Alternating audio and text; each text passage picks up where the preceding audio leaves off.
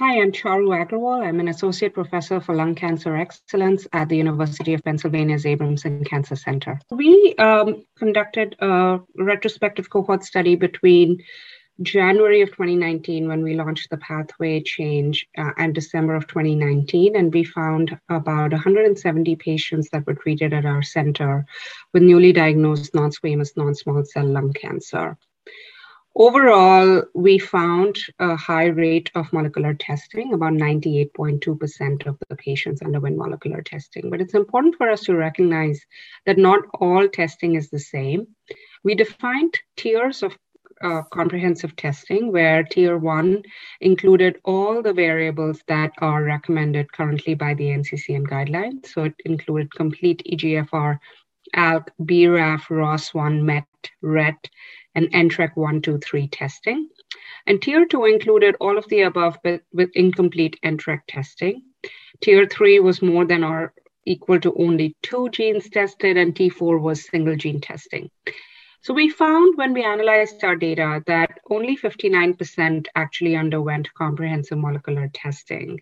But when we added tier 1 and tier 2, where they may have undergone almost everything except one NTRK mutation, we found that about 72% of our patients did undergo comprehensive testing. However, when we analyzed patients that were tested by tissue alone versus tissue plus plasma, our proportion of patients undergoing comprehensive testing significantly increased compared to tissue testing alone.